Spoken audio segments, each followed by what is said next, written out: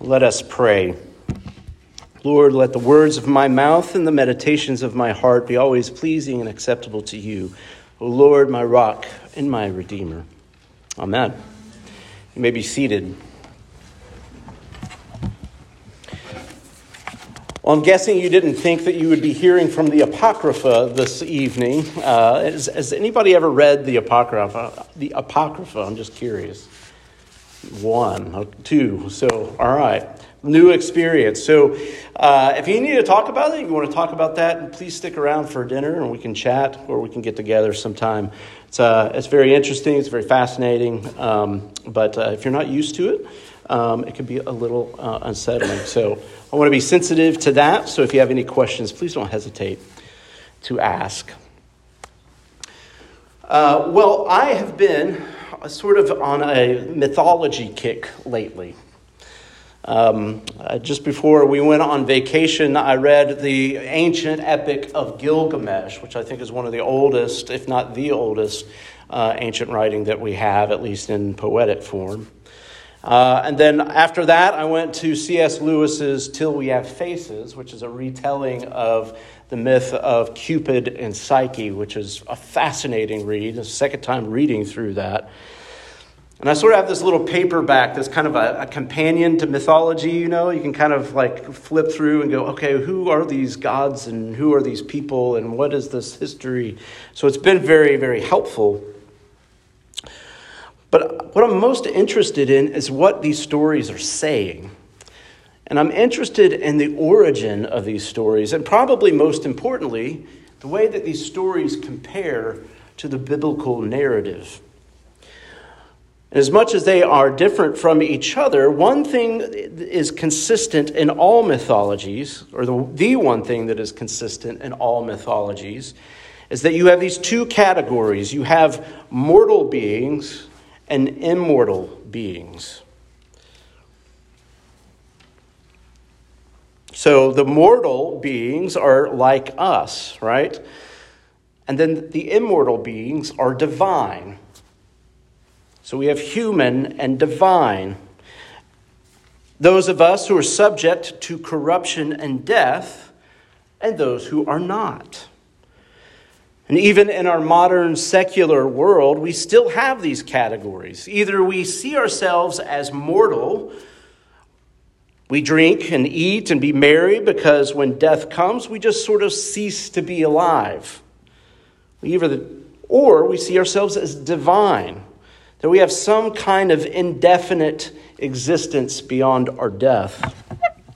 But one thing is certain, no matter how we see ourselves, death will come, and there's much suffering before it does.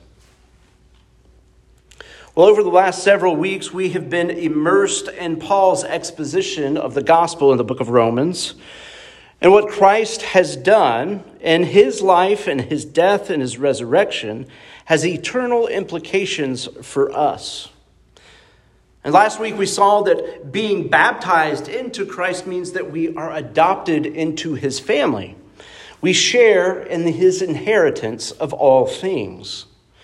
And so far, Paul is sort of taking us up into the clouds, that we might fully appreciate the power of God revealed in the gospel to all those who believe. But in my sermons, I've been trying to acknowledge that the faith by which we live is often at odds with the experience that we live on earth. And in this evening's text, Paul himself takes some time to acknowledge the same. It's as if he is anticipating at this point in his gospel or in this letter the question that we are eventually bound to ask. What difference does the gospel make when there's so much suffering in the world? What difference does the gospel make when there's so much suffering in the world? His answer is that in the gospel, and this is a strange answer, all of creation has the hope of glory. Last week we saw that the Christian has received the Spirit of God, by whom we cry out, Abba, Father. And we had said that our old life, enslaved to sin, is incompatible to the new life that we have in Christ, which is animated by his Holy Spirit. So it is this Spirit that we now have. It is by this Spirit that we can now put to death the deeds of the body, which was Paul's point last week. And I mentioned that I saw no other way to do this than by following Jesus' example of self-denial and sharing in his sufferings. Now that passage ended in chapter 8, verse 17, by saying that if we are children of God, then we are heirs of God and fellow heirs with Christ, provided we suffer with him in order that we may also be glorified with him. So tonight, our passage continues that very thought. So let's begin by looking at verse 18. If you want to follow along in your bulletin, Romans chapter 8, verse 18 says, "For I consider that the sufferings of this present time are not worth comparing with the glory that is to be revealed in us," or to us, as the ESV says. So packed into this verse is a kind of thesis statement for the entire passage tonight. St. Paul continues to comment on both suffering and glory. If you go back through, you see these words come up over and over again, suffering and glory. As we saw in verse 18, there is a future glorification in store for those who suffer with Christ. Glory, then, is something that we hope for. And suffering, on the other hand, is something that surrounds us every day. So I just want to point out here that Paul is acknowledging that there is a vast chasm between the fulfillment of the promises of the gospel and our everyday experience. Do you ever feel that? Do you ever notice that? Well, also packed into this passage is another promise. The earthly sufferings we witness and experience is much less significant than the glory that is promised. The earthly sufferings we witness and experience, is much less significant than the glory that is promised. Now, how could this possibly be the case? Well, look at the next verse, verse 19. "For the creation waits with eager longing for the revealing of the sons of God." So we'll kind of start at the end of that verse and kind of work our way backwards. The revealing of the sons of God. What is Paul talking about? Remember last week that the indwelling Holy Spirit is the spirit of adoption. And by receiving God's Spirit, we have joined a new family. We are now God's sons and daughters. We also spent some time thinking about the inconsistencies between our new identity in Christ and our old identity, that identity that was struggling with sin or enslaved to sin. We may be new creations now, but we often return to the old life that we had left behind.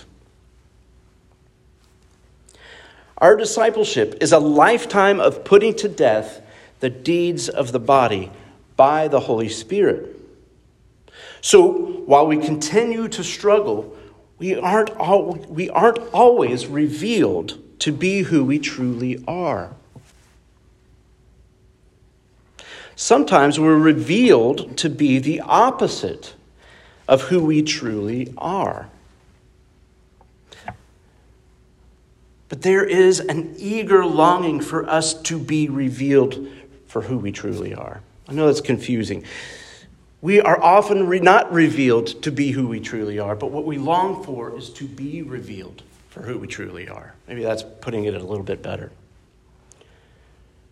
So can you imagine Can you imagine being completely consistent with what God has called you to be, to who God has created you to be fully faithful and to be fully just and to be completely whole?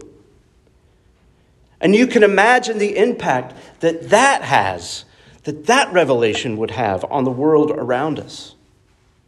And this is what Paul's talking about when he's talking about the glory being revealed to us, or in us, I think would be a better translation. The glory revealed in us. But as much as you and I might long for that, St. Paul tells us that the entire creation is longing for that. Why? Well, look at verses 20 and 21. Paul says, "For the creation was subjected to futility, not willingly, but because of him who subjected it, in hope that the creation itself will be set free from its bondage to corruption and obtain the freedom of the glory of the children of God." Well, here I must refer back to a few sermons ago. The logic back in chapter 5, I don't expect you to remember all of that, but maybe this will jog your memory. The logic of chapter 5 is that we are all born into Adam. So Adam is our representative. That's our natural state. So what could be said of Adam could also be said of us. That we're born corrupt with a proclivity to always rebel against the Lord. By contrast, those who are in Christ have died with him and been raised to new life. So what could be said of Jesus can now be said of us. That is, that we are justified, we are declared righteous, and we're being renewed. We're being made righteous day by day in order that we might resemble our new representative, Jesus Christ, the Son of God. Why this is important is because back in the beginning, if you remember the Genesis account, back in the beginning, the earth and all that is therein was given to mankind to steward. And through the corruption of sin, not only did Adam and Eve fall into death and humanity, but so did creation. So did the stewardship. The stewardship itself became corrupted and affects the creation.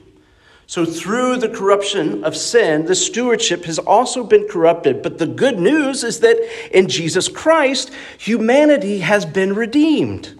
It's now possible for creation itself to also be set free from bondage to corruption.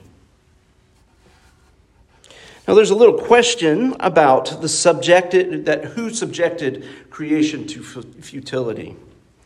Is Paul saying that Adam subjected creation to futility? Or is he saying that God subjected creation to futility?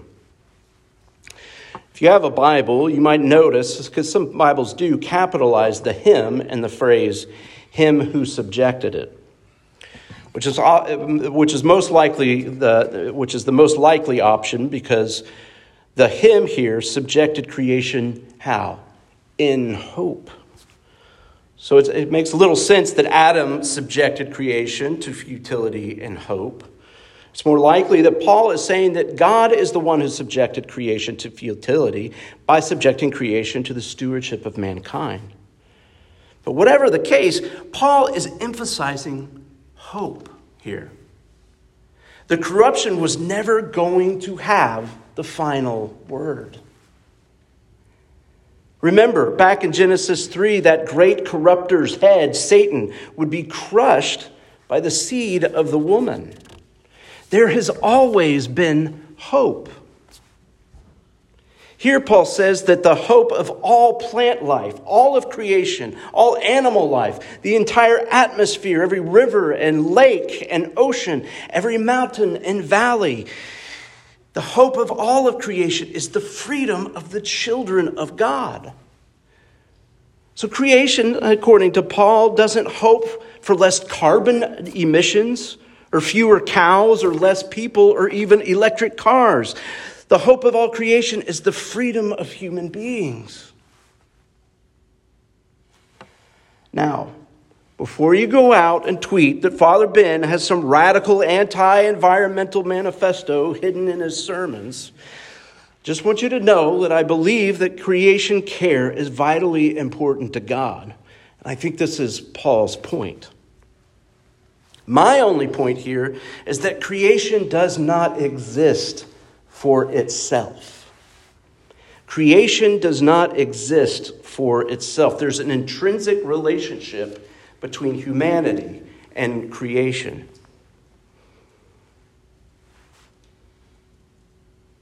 So, if carbon emissions are harmful to the environment, by all means, we reduce them.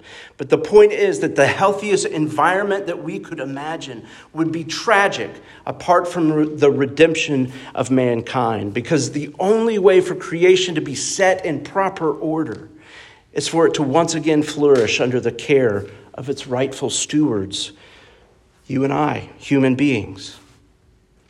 And so as capable as we are of caring for creation, we can only do so as pre-glorified men and women. But what the entire creation longs for is fully glorified, fully redeemed, and a free humanity. Free in what sense? Well, freedom from the enslavement to sin and death, as Paul mentioned last week. And this is why every human being also longs for this as well. Look in verse 22. For we know that the creation, the whole creation, has been groaning together in the pains of childbirth until now. Now, groaning is a longing for the end of suffering. Creation longs for an end to its suffering. We see in the suffering of our animals that there is a sad injustice in the world. And Paul says that the creation is groaning like a woman in labor. Later he says that we groan inwardly. Now, there is nothing inward about the groans of a woman in labor. Trust me. I've witnessed it several times without epidurals. The whole process is excruciating.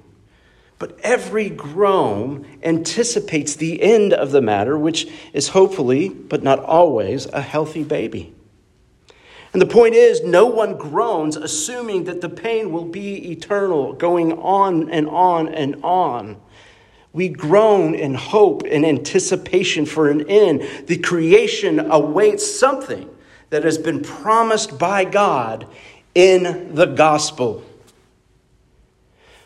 But if this is the case for creation, how much more will it be for the stewards of creation? Look at verse 23. And not only the creation, but we ourselves who have the first fruits of the Spirit groan inwardly as we wait eagerly for the adoption as sons, the redemption of our bodies. Well, I started out speaking about myths. So here there are two myths that I think that we need to sort of point out and take a look at. The first one is, even those of us with the Spirit of God groan. Even those of us with the Spirit of God groan. Okay? The second myth, these are addressing these myths. These aren't exactly the myths. The second is the end of our suffering is the redemption of our body. These are the two, these aren't the myths. Let me get to the myths. For the first myth is out there. There are many who believe, and I think many probably in this room, that Christians don't suffer like the rest of the world. Now, on one hand, that's true. Paul even tells us in 1 Thessalonians 4 that we do not mourn as those who have no hope. So in a sense, it's true. We don't quite mourn or suffer like the world mourns or suffers. There's something a little bit different. But there is a kind of false Christian piety that assumes that any sort of mourning or depression or despondency is unbecoming of the Christian. Friends, that is a lie. It is a lie. Here, Paul says that even those who have the first fruits of the Spirit groan inwardly. Your mourning and your suffering will often be just as severe as anyone else's in the world. And the difference, as Paul has pointed out in 1 Thessalonians, is hope. However faint it might be, it is a dual testimony between God's Spirit and ours that we are immortal beings. That is, we do not simply cease to exist after death, but that eternity has been set in the hearts of men by God himself. And though we may fall asleep, as Paul says in 1 Thessalonians 4, our hope is in what? Our bodily resurrection, just like Jesus's. And this brings us to the second myth, which is that we are destined for a bodiless eternity in heaven. Notice that St. Paul says that we eagerly await the redemption of what? Our bodies. This is the completion of our adoption, according to Paul. In one sense, we have already been adopted. He's said that. We belong to God's family. Yet because our groaning, we know that there is more to come. Remember, all that is Christ is ours, which includes our own bodily resurrection from the dead, just as he rose from the dead. So forget the bodiless eternity of your nightmares. You have a perfected and glorified body waiting for you, just as Jesus did. Well, friends, there are many benefits to assuming that we are entirely mortal, that there's no spark of eternity in us. There is no moral accountability, if that's the case, beyond this life. No reason to deny ourselves the pleasure this life has to offer us. But there's also no hope. All of your groaning is like suffering through the pains of childbirth with neither relief from labor nor a child to hold. Just pointless suffering and futility. On the other hand, if Christ has died and risen from the dead, we have been baptized into him, and we indeed have the first fruits of the Holy Spirit indwelling in us. If we have been grafted into his family and adopted as sons and daughters, then we have hope, even in the midst of suffering and of loss and of grief. If you have ever wondered what your personal salvation and faith in Jesus has to do with the suffering of humanity and the entire creation, or if you wonder how your suffering could possibly compare to the suffering of others, listen to the promise here. We may have to wait, and our adoption may be a done deal, but this will end with the redemption of our entire being, including our bodies. So what does your redemption have to do with the hope of creation? Friends, your redemption is the hope of all creation.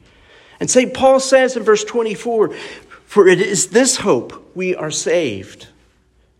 The sufferings of this life are not worth comparing to the glory that will be revealed in us. We don't see it because if we did, it would not be hope. He continues in verse 24, hope that is seen is not hope, for who hopes for what he sees?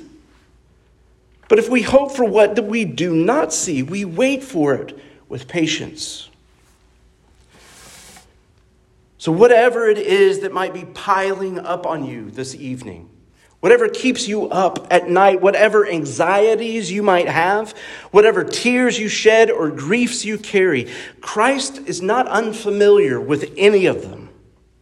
The Christian life you are living is not the full story. We may feel mortal in this life, but Paul says that the mortal has put on immortality. This is the good news of the gospel. You, sons and daughters of God, you, brothers and sisters in Christ. And as you leave this place and go back out into the world, remember that your redemption, our redemption, is the hope of all creation. And though we may eagerly and patiently wait for its completion in Christ, it is a done deal. And let this be an encouragement to be encouraged by the life, the death, and the resurrection of Jesus Christ. Heavenly Father, we thank you for the gift of your Son. We thank you for the resurrection of your Son and all that that means for us. Lord, we desire to see your entire creation put back into order. And we don't want to hinder that, but to aid in it. So, Holy Spirit, we ask that you would have your way with us. We ask, Lord, that you would break down all of the barriers that keep us from co-laboring with you, so that our true identity might be revealed. And in seeing us, others see you. And give us patience. Give us long suffering as we go through this life and as we minister to those who are suffering greatly. And as we tell our children who ask, why is there so much evil in the world? Would you give us the hope that we would be led by hope and characterized by this hope, that this hope would lead to joy, even in the midst of suffering and waiting for the redemption, for the entire redemption of our bodies, which is the hope of all creation. We pray this in your Son's name. Amen.